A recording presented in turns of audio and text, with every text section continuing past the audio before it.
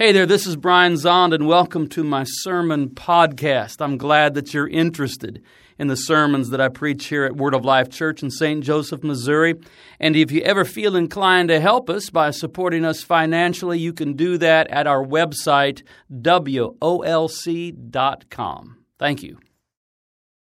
Good morning, everybody. Welcome to Word of Life Church. I am glad that you are here, particularly if you are new around here, if you are our guest, maybe this is your first time worshiping with us. I'm really glad that you chose this Sunday morning to be a part of our worship service. My name's Derek. I'm one of the pastors here. And if you're new, I hope that you feel welcomed and that this service is meaningful for you. This morning, we are going to continue this series, Made Fearfully and Wonderfully. This is a series that is given to us by that ancient prayer in Psalm 139 from words like this: "For it was you who formed my inward parts. You knit me together in my mother's womb. I praise you, for I am fearfully and wonderfully made." Who is fearfully and wonderfully made? That's you. That's us. Created in the image of God, made by God and made for God. And in this series, we have been talking about our identity as those who recognize that we are made and created in the image of God. And so we, Sunday by Sunday, have been answering this question, who are you? And supplying the answer and equipping you with the answer so that you can say, I am loved. I am content. I am peaceful. Last week, Pastor Jacob was preaching and talked about how we are called so that we can say, I am called. And this morning, what I want to equip you to be able to say when faced with that question, who are you? This morning, I want you to be able to say, I am a worshiper. That'll be the title of the message today. And maybe you can say that with me. Maybe we can say that all together. I am a worshiper. Thank you for the 50% who participated. Let's push for higher than that. Say with me, I am a worshiper. Who are you? One of the ways you can answer that is by saying, I am a worshiper, because you can say that first and foremost because you are a human being and we have all been created to be worshipers. We've all been created with the capacity to look outside of ourselves towards something grand, something beautiful. God has made us all human beings, with this capacity to give attention to some version of the good life. We have this innate ability within us to give our very selves, to give our heart and devotion over to something else. This is what worship is. This is what we were made for. Our hearts were made for worship just as our bodies were made to move. We were made for worship. I'm so excited that so many Word of Lifers have committed to run with Team World Vision this Saturday, the Kansas City Half and Full Marathon. We have people who are walking and running, and as Pastor Jacob shared, we've raised over $14,000 for Team World Vision. I'm so proud of all those who have committed to walk and to run. As many of you know, I'm a runner, and I'm going to be running this Saturday, and it's a particular passion for me.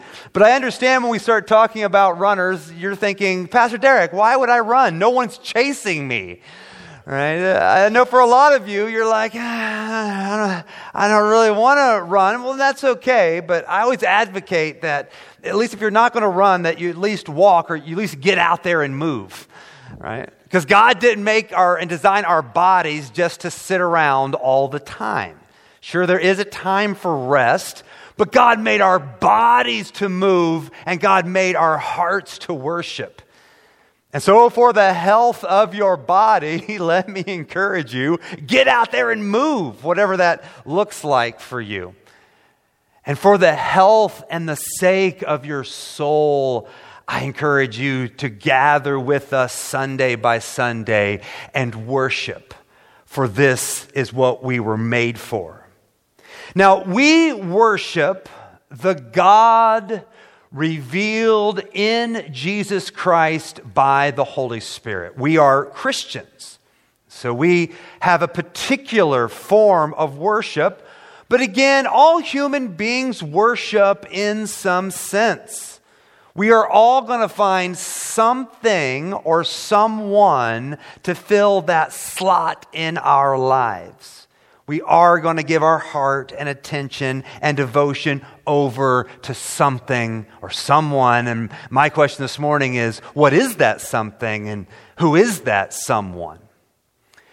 For me, when I was in middle school and early high school, I had completely given myself over to basketball. This is what I did. Growing up here in St. Joe, I would play wherever I could find a court. Of course, we had a basketball goal in my driveway, even in the winter. I would shovel off that driveway, gather some friends, we'd play basketball in the driveway. And in the winter, playing basketball here in the Midwest, it's always the same. You put on hat and gloves and hoodie, and you're trying to dribble with gloves, and that never works. You take your gloves off, and you dribble, and you play, and you shoot until your hands are too cold. This was me when I was in middle school and early high school. I'd completely given myself over to basketball, and I had given my heart, my single devotion to one basketball player. This is in the late 1980s. Only one player had captured my heart and attention, and it wasn't Larry Bird or Magic Johnson, even though I enjoyed all those Celtic and Laker games. It wasn't the legendary Dr. J or Kareem Abdul-Jabbar. It wasn't even Isaiah Thomas or Charles Barkley. I had single devotion on one player, and it was the player who was named the greatest athlete of the 20th century by ESPN. I'm talking about number 23, Michael Jordan. I had completely given my heart over to Air Jordan. And I want to show you just a little bit. Go ahead and check this out.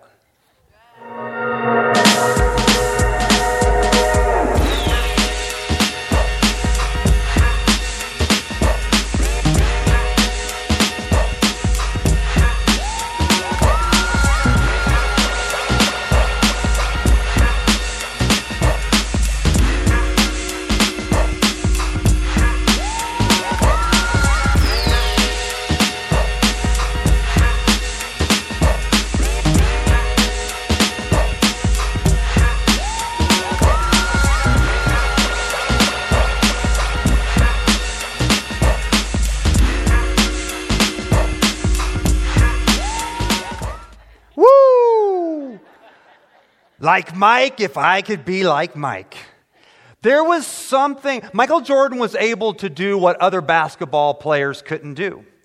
There was a beautiful fluidity to his game that had captured my attention as a teenager. When I stepped on the basketball court, in my mind, I was just like Michael Jordan. That was not the joke. That wasn't the punchline. I'm getting to it. It's true. I thought when I stepped on the court, I was Michael Jordan from the Bulls, but I actually looked a lot more like Michael Scott from The Office. Because as a teenager, I was gangly and uncoordinated and obviously very white.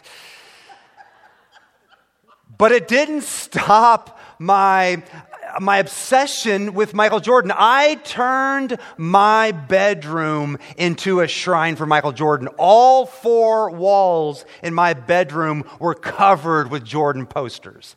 I had the poster of him leaping from the free throw line, the slam dunk contest. I had the Wings poster where Jordan's holding one ball in one hand and his other hand out like this.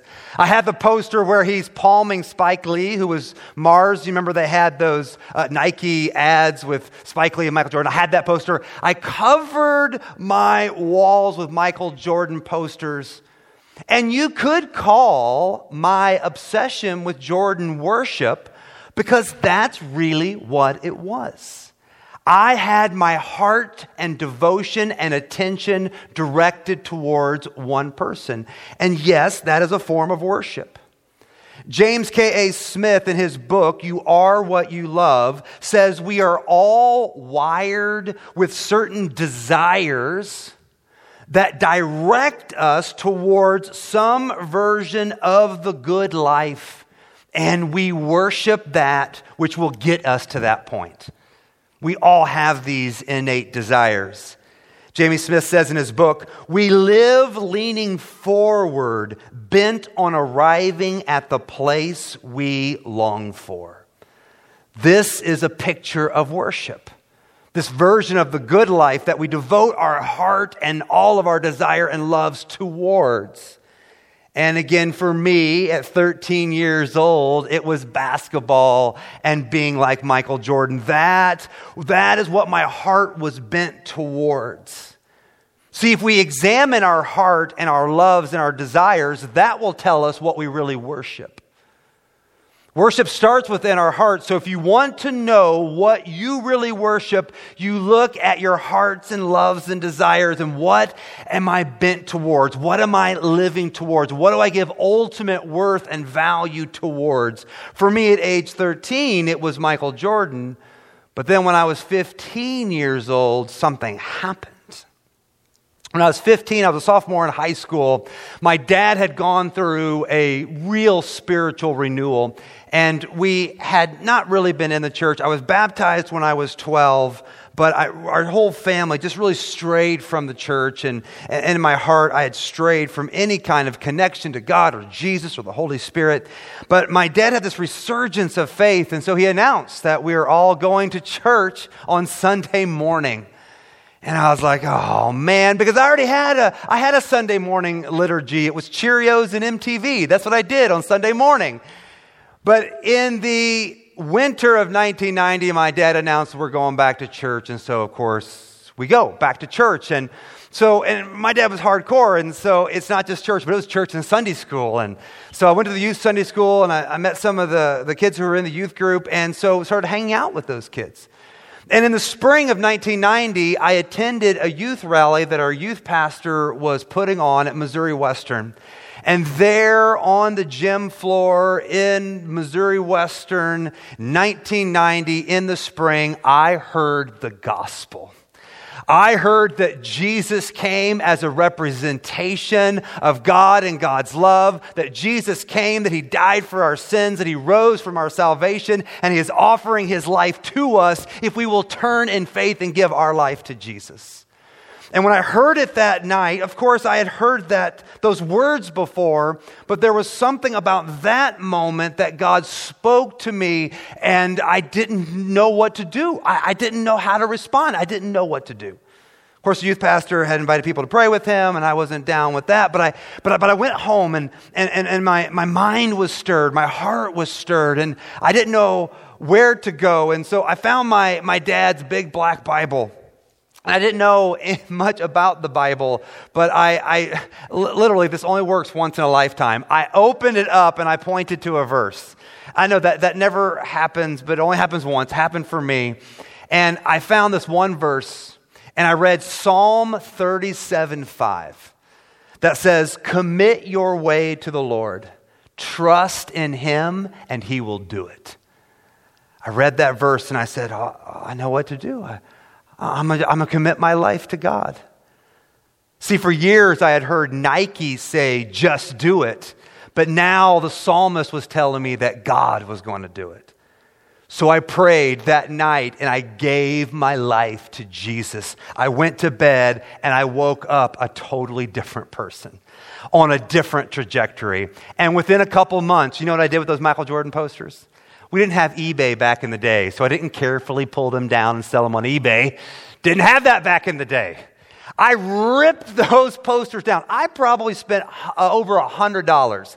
And again, I know, 1990, 15 years old, $100 is a lot of money. I took all those, I ripped those posters down.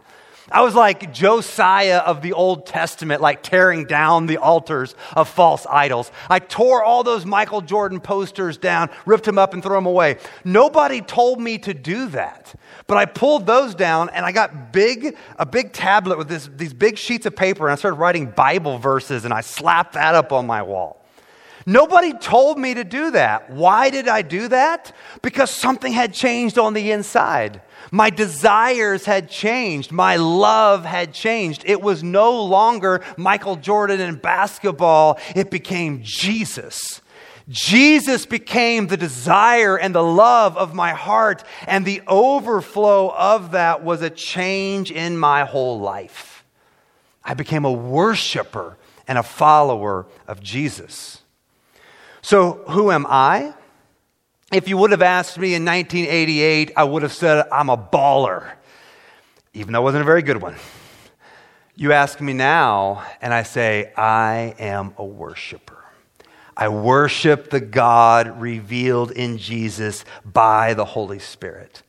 I'm a worshiper. And again, I'm saying that all human beings are worshipers because we're all made in the image of God. We're all made with this capacity to worship something. So again, to go a bit deeper, I want to ask not only who are you, but who are you worshiping? What are you worshiping? What is your heart's desires bent towards? Let's turn our attention to the scriptures, John chapter 4. If you have a Bible, I'll encourage you to find this. If you have a Bible app, you can open that up. Don't be playing games while I'm preaching. But if you got a Bible app, you can open up and follow along there, or we'll put the words of the scriptures on the screen. You can follow on the screen. John chapter 4 is this interesting conversation with Jesus and the Samaritan woman at the well. Jesus, this Jewish man, and this unnamed Samaritan woman have this encounter on a hot afternoon at this well.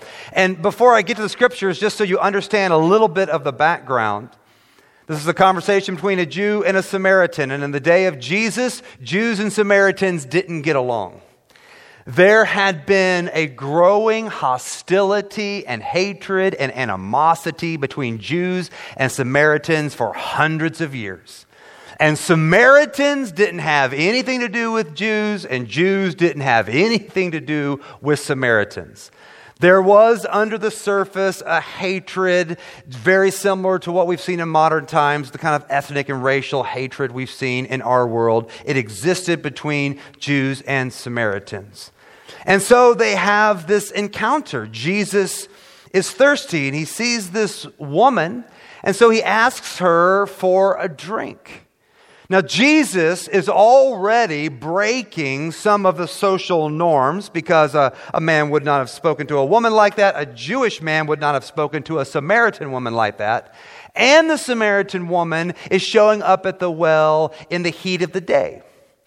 In Jesus' day, in that first century Jewish world, women would have come to the well early in the morning to draw water for the day. We can speculate that perhaps this woman was showing up because she was not well loved in her community. She could have been an extremely sinful woman, or a woman of poor character, or maybe she's just a woman that didn't want to be gossiped about. So she's showing up at the well at a time when no one else was supposed to be there, but Jesus shows up. And when he asks her for a drink, she doesn't shrink back. She claps back at him. And she's like, well, what are you, a Jewish man, asking me, a Samaritan woman, for a drink? And so they begin to have this conversation about water, which then turns into a Jesus-centered conversation about the living water that Jesus was offering her. And we'll pick up the story in John 4, verse 19.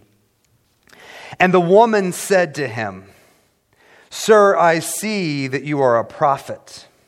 Our ancestors worshipped on this mountain, but you say that the place where people must worship is in Jerusalem." Jesus said to her, "Woman, believe me, the hour is coming when you will worship the Father, neither on this mountain nor in Jerusalem. You worship what you do not know. We worship what we know, for salvation is from the Jews. But The hour is coming, and now is here, when the true worshipers will worship the Father in spirit and in truth, for the Father seeks such as these to worship Him. God is spirit, and those who worship Him must worship in spirit and truth. This conversation between Jesus and the Samaritan woman quickly turns to worship. And a part of the contention between Samaritans and Jews were the exact place of worship. Where are you supposed to worship? The Samaritans would say you worship on Mount Gerizim. That's the right place to worship the God of creation. Jews would say, no, you worship God on Mount Zion in Jerusalem at the temple. That's the proper place of worship. But Jesus does a few interesting things here in this conversation. First, He says there is coming a time when you will worship the Father. Notice He says you're going to worship the Father, God the Father. He didn't say you're going to worship the Jewish God who is Father. Jesus is already breaking down that wall of hostility by acknowledging that the one true Creator, God, the God of Israel, is the God of Jews and the God of Samaritans.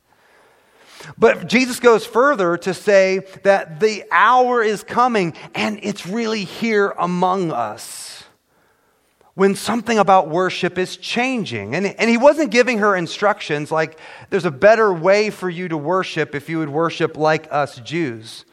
Rather, He's saying that there's a change coming where worship is not dependent any longer on geography but theology. In other words, Jesus, the hour was coming and it is nigh upon us. Jesus is saying ultimately He is going to die for our sins. He's going to go into death. He's going to be risen on the third day, meet with His disciples, ascend to the right hand of the Father, and that will change worship for the people of God forever. So it won't be a matter of worshiping God in one particular place, because in Christ, God is going to be God of all and Lord of all. And the people of God will worship God all over the place. It will no longer be dependent on where you worship God. What changes now in Jesus is who is this God of our worship. And so again, for us who are followers of Jesus, we say that we are worshiping the God who is revealed ultimately in Jesus by the Holy Spirit. We believe that the Creator God and the God of Israel is revealed as the Father, Son, and Holy Spirit. And if for us who are following Jesus, this is the God that we are worshiping, the triune God, Father, Son, and Holy Spirit. This is who we worship.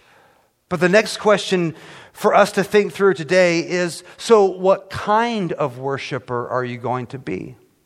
Who are you? Well, you are a worshiper. You can say that today. I am a worshiper.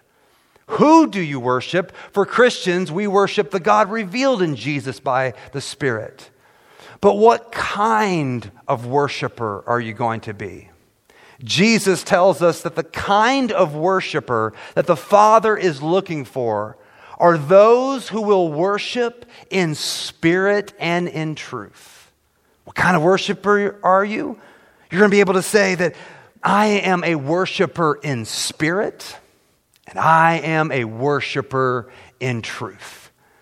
I want us to explore both of those. That spirit and truth go together, but I want us to think through that for a little bit. And let's look at them in reverse order. Let's start with the truth part. Starting first with saying, I am a worshiper in truth. Let's start there. When we worship what is false, we become false. When we worship what is true, and that is we're worshiping in truth, then we become true. You see this in the story of Israel. So Israel was called by God to represent God in the earth, and God was to be their king. God was going to reign as king, But Israel did just like we do today. Israel was looking around at other nations, other religions, other ways of worship. And they said, well, God, these other nations, they have kings. We want a king. And God said, you don't want a king. I'm supposed to be your king. But God accommodated himself to the wishes of Israel, gave them a king, King David, who became the prototypical picture of a king whose heart is after God. After King David was Solomon, and even though Solomon prayed and asked and received great wisdom, Solomon began to multiply wives, began to worship false idols, and then destroyed David's complete vision of what the kingdom of God through Israel would look like. And after Solomon, Israel went through a split. They went through a civil war, and the kingdom was divided. You had the northern kingdom that was called Israel, and the southern kingdom, Judah. I know it's confusing because ancient Israel is both of them together, but the northern kingdom was called Israel. The southern kingdom was called Judah. And you can read about this divided kingdom, and I can sum it up this way. There were a few good kings, but there was a whole lot of bad kings. And the bad kings of both Israel and Judah were bad because they went after other gods. They began to worship idols. They began to worship in the place of God, that which was supposed to be the God of creation. They were worshiping what is false, and consequences came with that. See, when false idols are worshiped, the end result is always injustice and ultimately judgment. And so the northern kingdom, Israel, fell to the Assyrians. Eventually, Judah, the southern kingdom, would follow the Babylonians. But the northern kingdom, Israel, fell to the invading Assyrian army. And 2 Kings in the Old Testament has a little bit of insight on why this happened. It says in 2 Kings 17:15, this is Israel who had fallen to the Assyrians, they despised his statutes, that's God's statutes, his covenant that they had made with their ancestors, and the warnings that he gave. They went after false idols and became false. They worshiped the nations that were around them, concerning whom the Lord had commanded them that they should not do as they did. They began to worship what is false, and they became false. See, you worship in truth, right? And you worship what is true, and you become true. That is, you become your true self. But if you go after false gods, if you go after idols, and you worship what is false, you become false. Do you see how that works? See, worship, again, is what we give our hearts to, the deepest longings, desires, and the love within our hearts. What we give our love to. What we give out of the core of our being to affects who we are. And so because we were made by the living God, the one true God of creation, if we worship the true God, we become our true selves. We, at the core of our being, become what we are supposed to be. But if we go after that which is false, things that pretend to be gods but are false gods, we, at the very core of our being, become false. So we say, we are worshipers who worship in truth. Who are you? I am a worshiper in truth.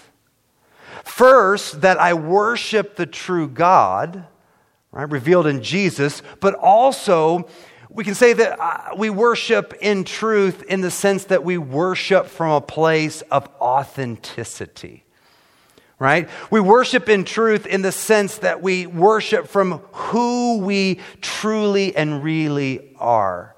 That is, we put authentic intentionality into our worship.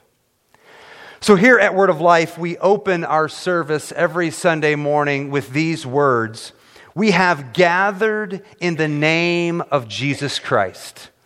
We open with that because we believe where 2 or 3 are gathered in the name of Jesus, there is Jesus in the midst of us. So we open with, we have gathered in the name of Jesus Christ. We have come to this house to worship God. That's why we come on Sunday morning. We come here to worship God in authenticity and not in a showy performance. That's not why we're here. One of the reasons that when we're singing songs of worship at the beginning of our service, we lower the lights a little bit is because we're not here to perform for one another. We're here to authentically present ourselves to God.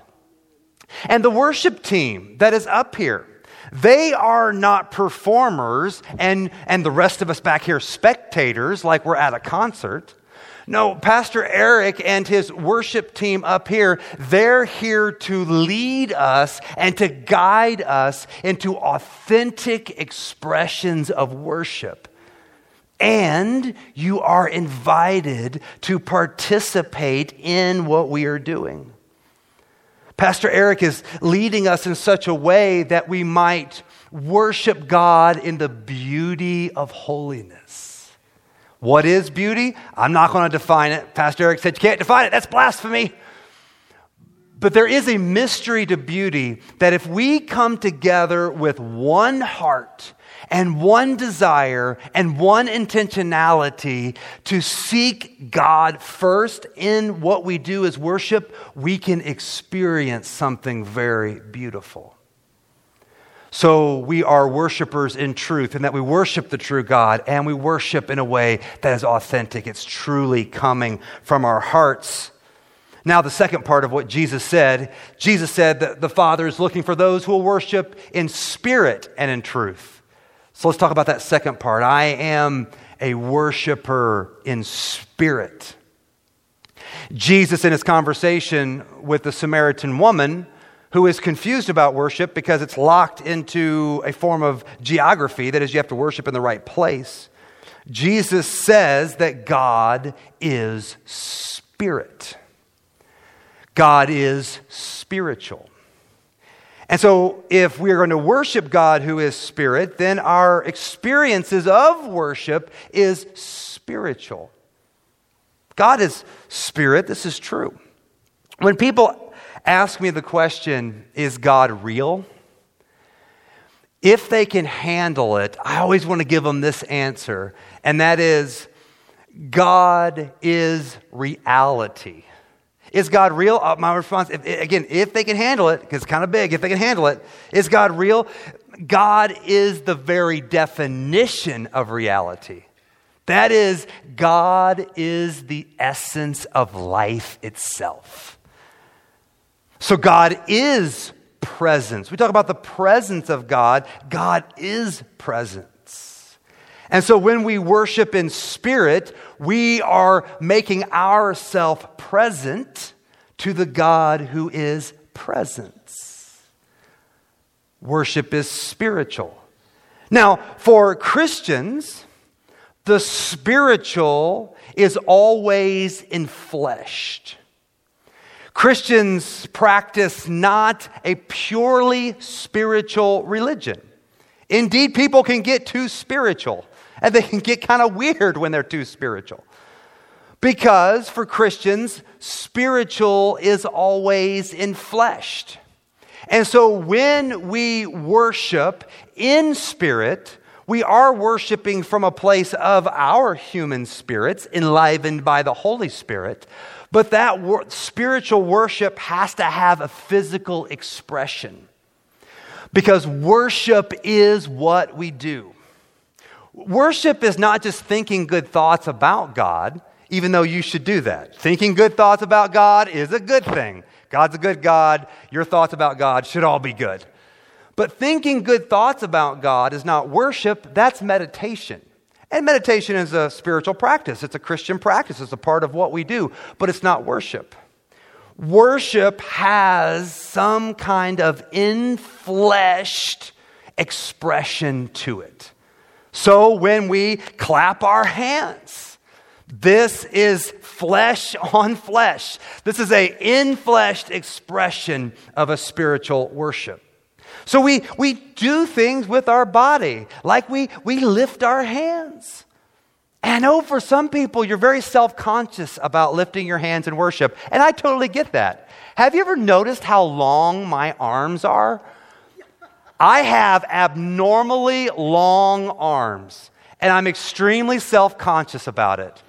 I got to buy large, tall shirts. If I buy extra large shirts, they all hit me right here like this. And I'm very self-conscious about it. Now, all you're going to do for the next few moments is look at my wild arms moving around. It's true. Come find me after service. I'll hold up my arms. I'll show you. It's monkey arms. So I'm self-conscious too, which is why I'm not in the front row doing this thing here. But I believe that there is a posture of worship. There is an enfleshed experience of worship when I do open my hands. I lift my hands like this as an expression of worship because I want to open myself to God. So I am a worshiper in spirit, but I realize that all those spiritual acts of worship have to be expressed. And it's expressed by what I do with my body, whether I clap my hands or lift my hands or join with the church in singing. Singing is a very physical, enfleshed act of worship because we are forcing breath over our vocal cords. Some of us a little bit better than others, right? Which is why we keep the volume at a certain level that we do here so that you're comfortable singing out loud. And you're not distracted by Sister Shrill 4 pews back. So we keep the volume up, but we do so not that you would be a spectator, but that you would participate as we sing together. So we put the lyrics up on the screen. And so we invite you to participate in all these physical expressions of worship. And the highest, the most sacred form of worship for Christians is when we come to the table, Holy Communion. This for us is our highest act of worshiping in spirit and in truth. For it is in the communion elements that God makes himself very present to us. And so we come to the table to worship. Worship is not just singing songs, even though it's not less than that, it includes that. At the heart of worship is when we are giving all of our heart desire over to Jesus, and there's no more sacred moment in our time of worship to do that than when we come to the communion table.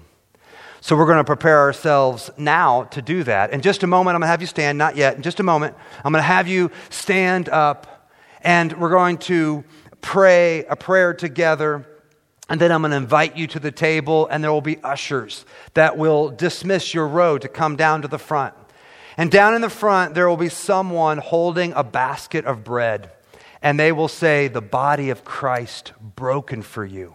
This is when we worship God in truth.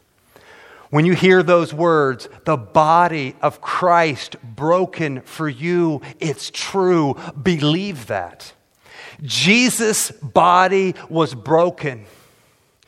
And through communion, you can connect with that brokenness, not to increase your own brokenness, because Jesus gave his broken body for our healing, both body and souls.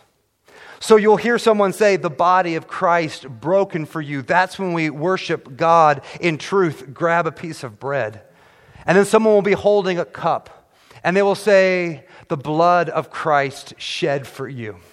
And this is our moment to worship God in spirit, because it is the Holy Spirit that takes the blood of Jesus to wipe and cleanse your heart clean. We all come to the table the same way, acknowledging that there is one Lord, there is one King, there is one Savior, and that's Jesus. And the rest of us are all on this journey of brokenness, trying to become more like Jesus, but we all recognize that we all need Jesus. And so everyone is invited to be a worshiper today and to come to the table. So let me invite you to stand up with me as we prepare ourselves to that. As we prepare ourselves to come to the table. As we prepare ourselves to grow in the grace of God by worshiping in spirit and in truth. And again, everyone is invited. You don't have to be a member of our church or any church to come and participate in communion today. Church, this is our moment. This is our opportunity to express our full hearts and devotion to Jesus and connect with Jesus. So we're going to put the words of this prayer. This is our prayer of confession. We'll put the words up on the screen. And I invite you and encourage you to pray this as a worshiper in spirit. Pray it from your heart. Let's offer this prayer to God together. Most merciful God, we confess that we have sinned against you in thought, word, and deed, by what we have done and by what we have left undone. We have not loved you with our whole heart. We have not loved our neighbors as ourselves. We are truly sorry and we humbly repent. For the sake of your Son, Jesus Christ, have mercy on us and forgive us, that we may delight in your will and walk in your ways to the glory of your name. Amen. And now this is the table, not of the church, but of the Lord. It is made ready for those who want him and for those who want him more. So come, you who have much faith and you who have little, you who have been here often and you who have not been here long, you who have tried to follow and you who have failed, come. It is the Lord's will that those who want him should meet him here.